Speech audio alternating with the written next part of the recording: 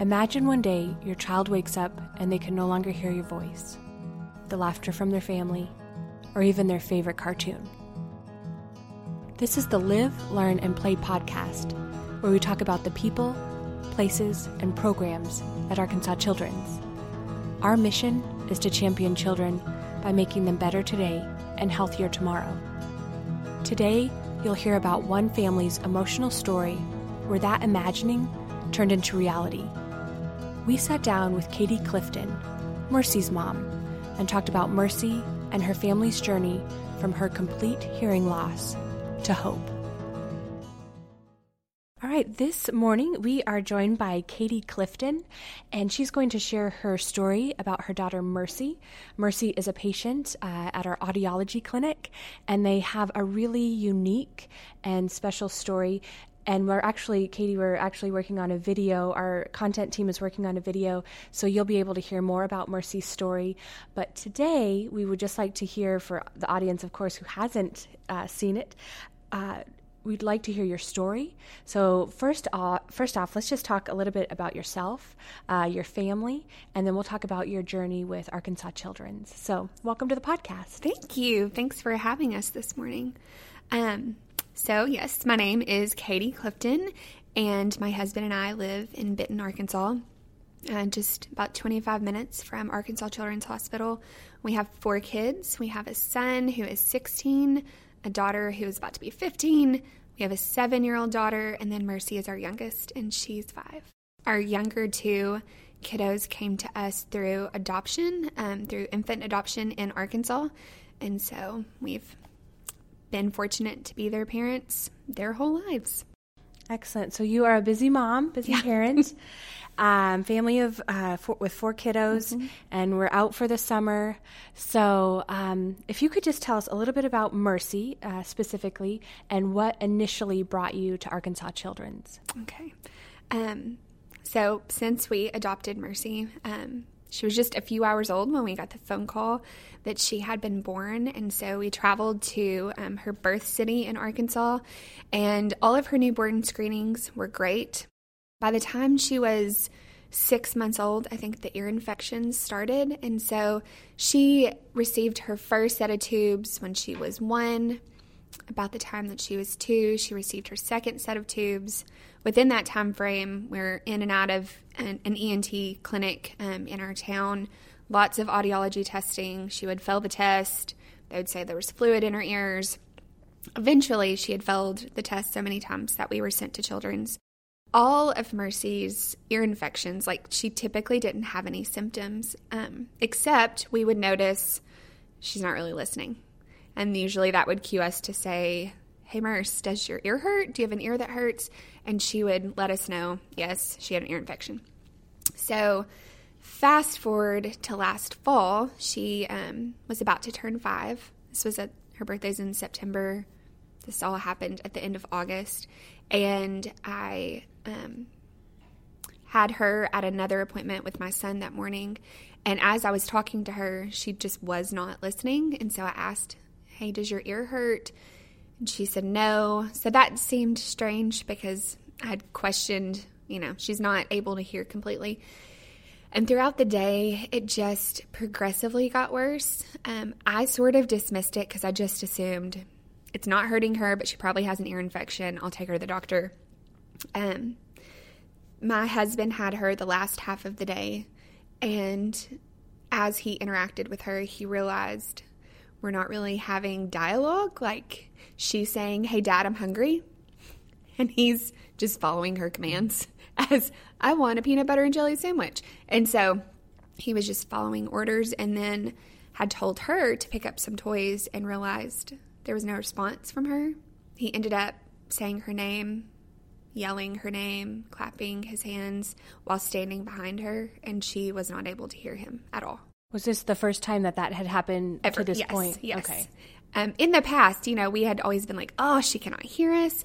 But this time it was totally different. And I was at an activity with our 7-year-old, and he called me and said, "I'm taking her to an after-hours clinic. Something's going on."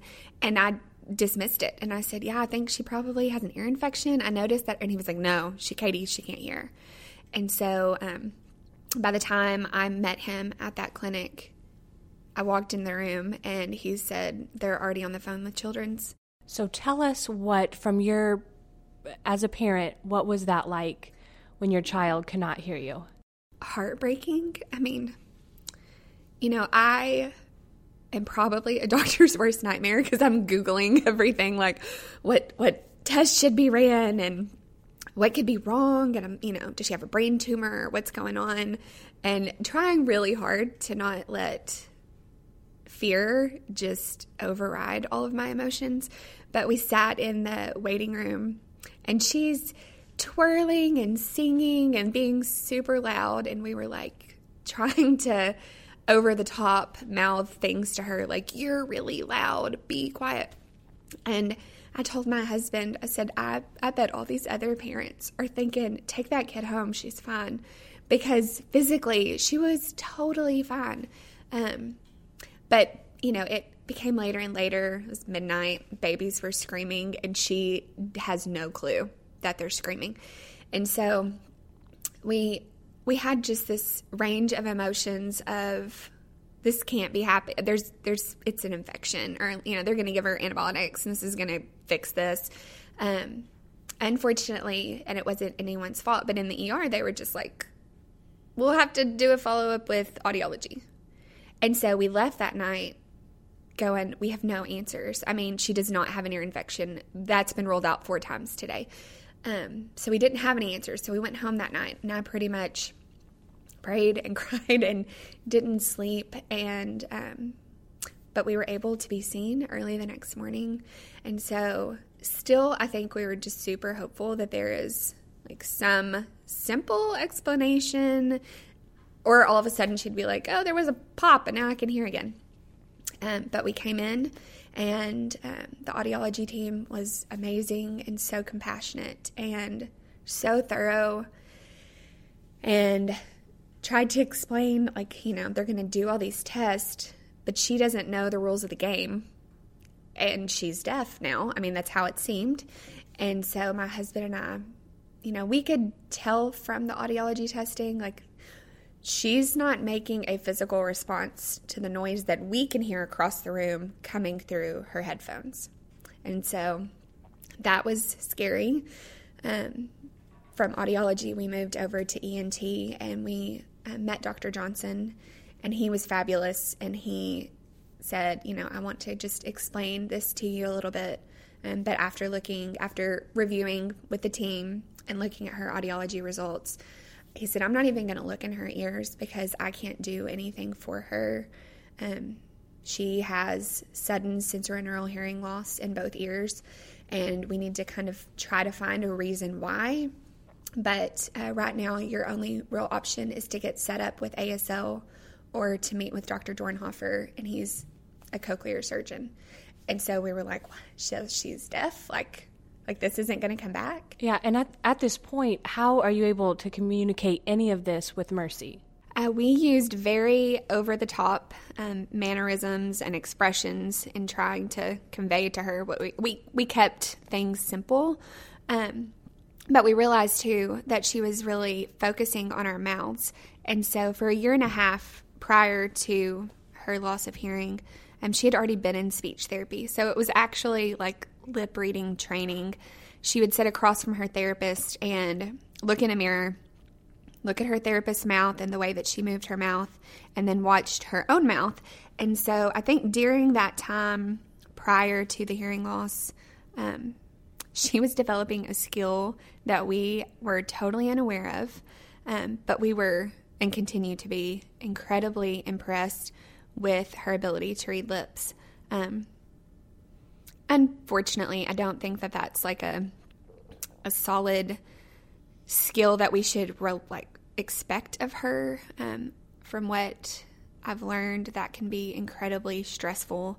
But at the time, it was really our only form of communication. She would say a lot of, I can't hear you. I don't know what you're saying. She would get frustrated, but thankfully at the time we were able to read lips, and we tried to learn some basic ASL signs. We would kind of play a game. I would hand her something, and then I would mouth, "Thank you," like very slowly and over the top, and sign "thank you." And then I would hand it to her, and we would just do this back and forth. And so we developed about a 15 to 20 word vocabulary within just a few days.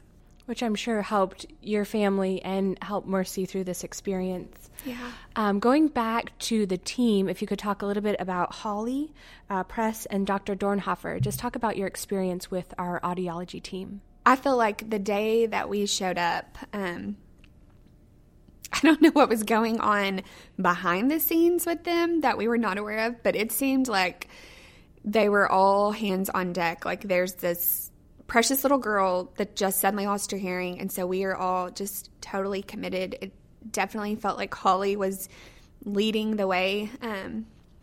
She was so patient and thorough and explained things as best she could. I mean, none of us had answers, and so it was like we are going to do our best to find out the why behind this, but in the meantime, we're going to move forward and do what we do best. And so there was so much reassurance in that, and hearing them say, "We are making your daughter a priority today," was the most comforting thing to hear. Holly was so quick to say, "Here's my email," and I, will read it on the weekends, at night, accessible. She called 2 days later to check on us. We weren't able to see Dr. Dornhofer that day, but we saw him 2 weeks later. And so I had already researched him, but seeing a doctor that's going to perform a cochlear surgery on our daughter, who we just found out was deaf, and he is deaf, and he has a cochlear, was huge for us. He was able to explain things like, "Let me tell you what things are going to sound like for her," because not all of his patients have had hearing. And so his experience was more similar to her experience, which gave us a lot of peace and comfort in the fact that this fantastic doctor is available to us in this scary time was a blessing in itself. And Holly just continues to be a cheerleader for Mercy and a friend to us. She definitely, I feel like I should call her Dr. Preston instead. I refer to her as Holly, and I sort of feel bad that I'm not giving her this respect that I absolutely feel that she deserves, but she's very much just feels like a friend at this point. So the feelings that you had when you left the ER compared to when you met the audiology team, completely different. Reassurance, you thought that, and then they felt like family. So yes. That's an awesome transformation. Mm-hmm. So did you leave that day with a treatment plan, or knowing that surgery was going to be in Mercy's future? Yes, we left that morning knowing our daughter is deaf. If we want her to try to hear again, then a cochlear is our only option. And that she was going to be in the best hands of, literally, not even just in Arkansas, but Dr. Johnson, when he came in, he was like, "Listen, this is the doctor that literally writes the books on this stuff, and he's training other doctors all around the world." And so it was such an emotional, just up and down. I mean, we left just sad, teary messes from the ER the night before.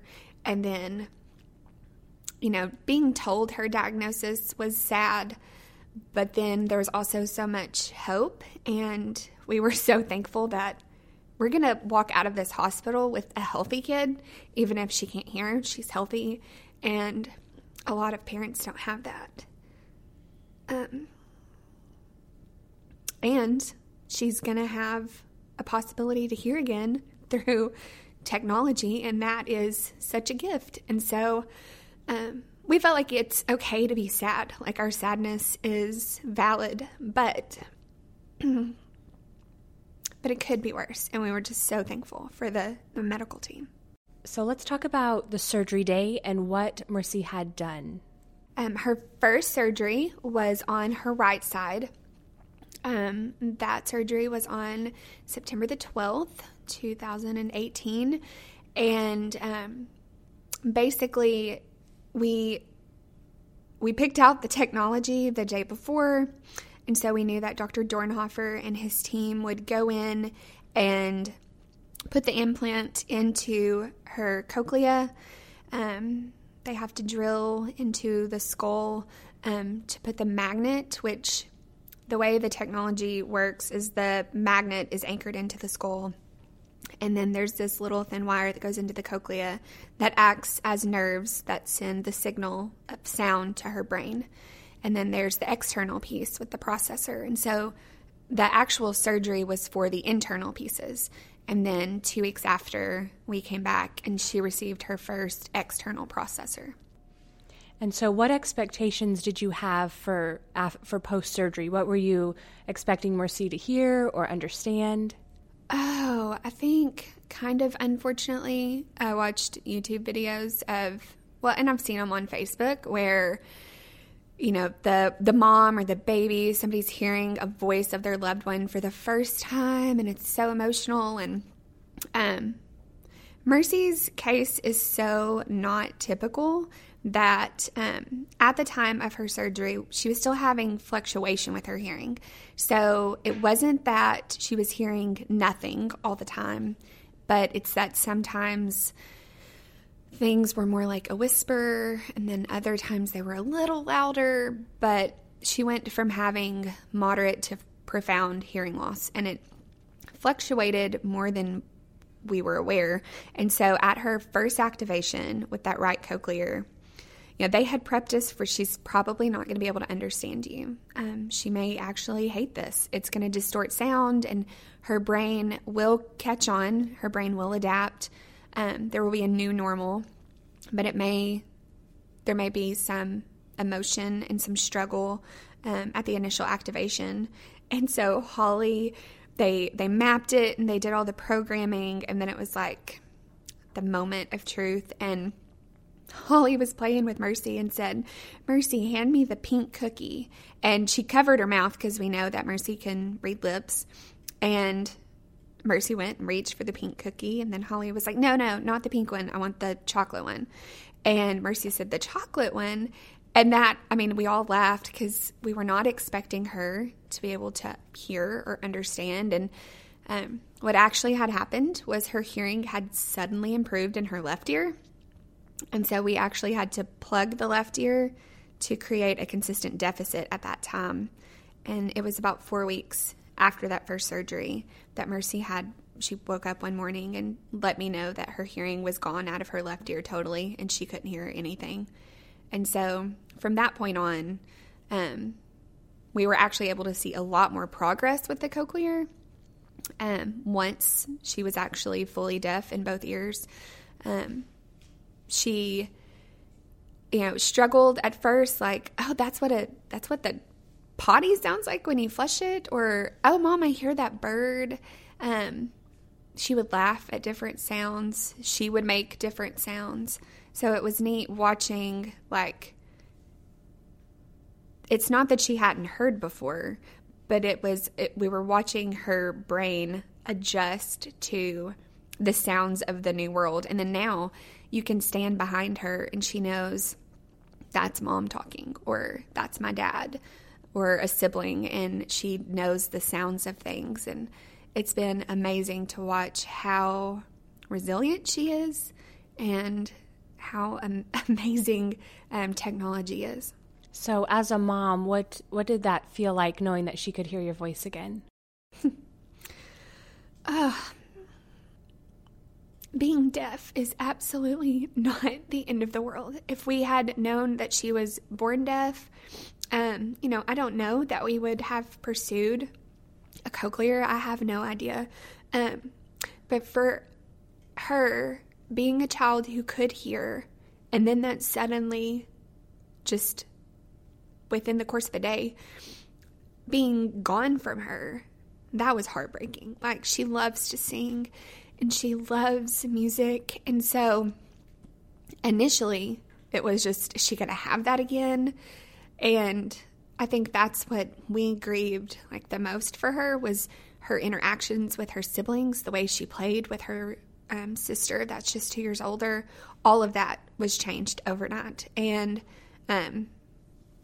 it affected family dynamics some. It was just going to be a new normal. And then now that she has the cochlear, she can play with her sister again, and they can interact, and she can have conversations with friends. And we had just seen very quickly with her losing her hearing how she kind of retreated inward. And not that that's not okay, but it was just seeing this rapid transformation made us sad for her, because she didn't understand it. And so now her having the ability to hear with cochlear implants, it has, I think, it's opened up doors that she wouldn't have. She gets to have a very typical childhood. She gets to go to kindergarten this fall, and her little world is not going to be silent. And so I can't really even put it into words. It makes me super emotional. I'm just incredibly thankful that she has this opportunity to have cochlear implants. And I know you've talked, and we'll close with this question. You've talked about the team, but if you could just talk about what makes Arkansas Children's different for you and your family. That makes me super emotional. At first, Mercy called it Kids Hospital, and she thought it was her hospital. And she thinks, Holly is her audiologist and Dr. Dornhofer is her doctor. We've had to say, no, like other kids, they get to come here too and see them. And there's just been compassion at every turn. From hospital stays to her audiology team to the ENT to Dr. Dornhofer, they have just loved her and made her feel so comfortable. I mean, she looks forward. I have to take a whole day off work every time we come, and she can't wait to get her free lunch from the Riverbend Cafe. Like, we've got our certain little routine where we go. We have a picnic here every time we come, and I can't imagine what it's like for the families that have to live here for weeks or months at a time. But it has been the playgrounds, the facility, everything. It is just such a gift that this is a place that she really wants to be. She tells me that when she grows up, she wants to be a surgery girl. And I said, what does a surgery girl do? Do they help people or do they do the surgery? And she said, oh, they do the surgery. And I've asked her, are you going to be a surgery girl on kids or grown-ups? And she says, I want to be a surgery girl on kids. This is a place where I think we all think just a bunch of heroes work here. And it's obviously that all of these people are just working in their gifting because they are just the most incredible at loving children and loving their families. Well, Katie, thank you for your time. Thank you for sharing your emotional story and your journey with Arkansas Children's and with your daughter, Mercy. You're welcome. And you can hear more about Mercy's story on our video, so follow our Facebook page. Wow, that was really neat hearing Mercy's story from Katie, and to know that Mercy's doing better and actually hearing better than she has in both years in a long time. Thank you for listening to the Live, Learn, and Play podcast. Remember to like and subscribe wherever you get your podcasts. We'll be back soon to talk about the people, places, and programs at Arkansas Children's.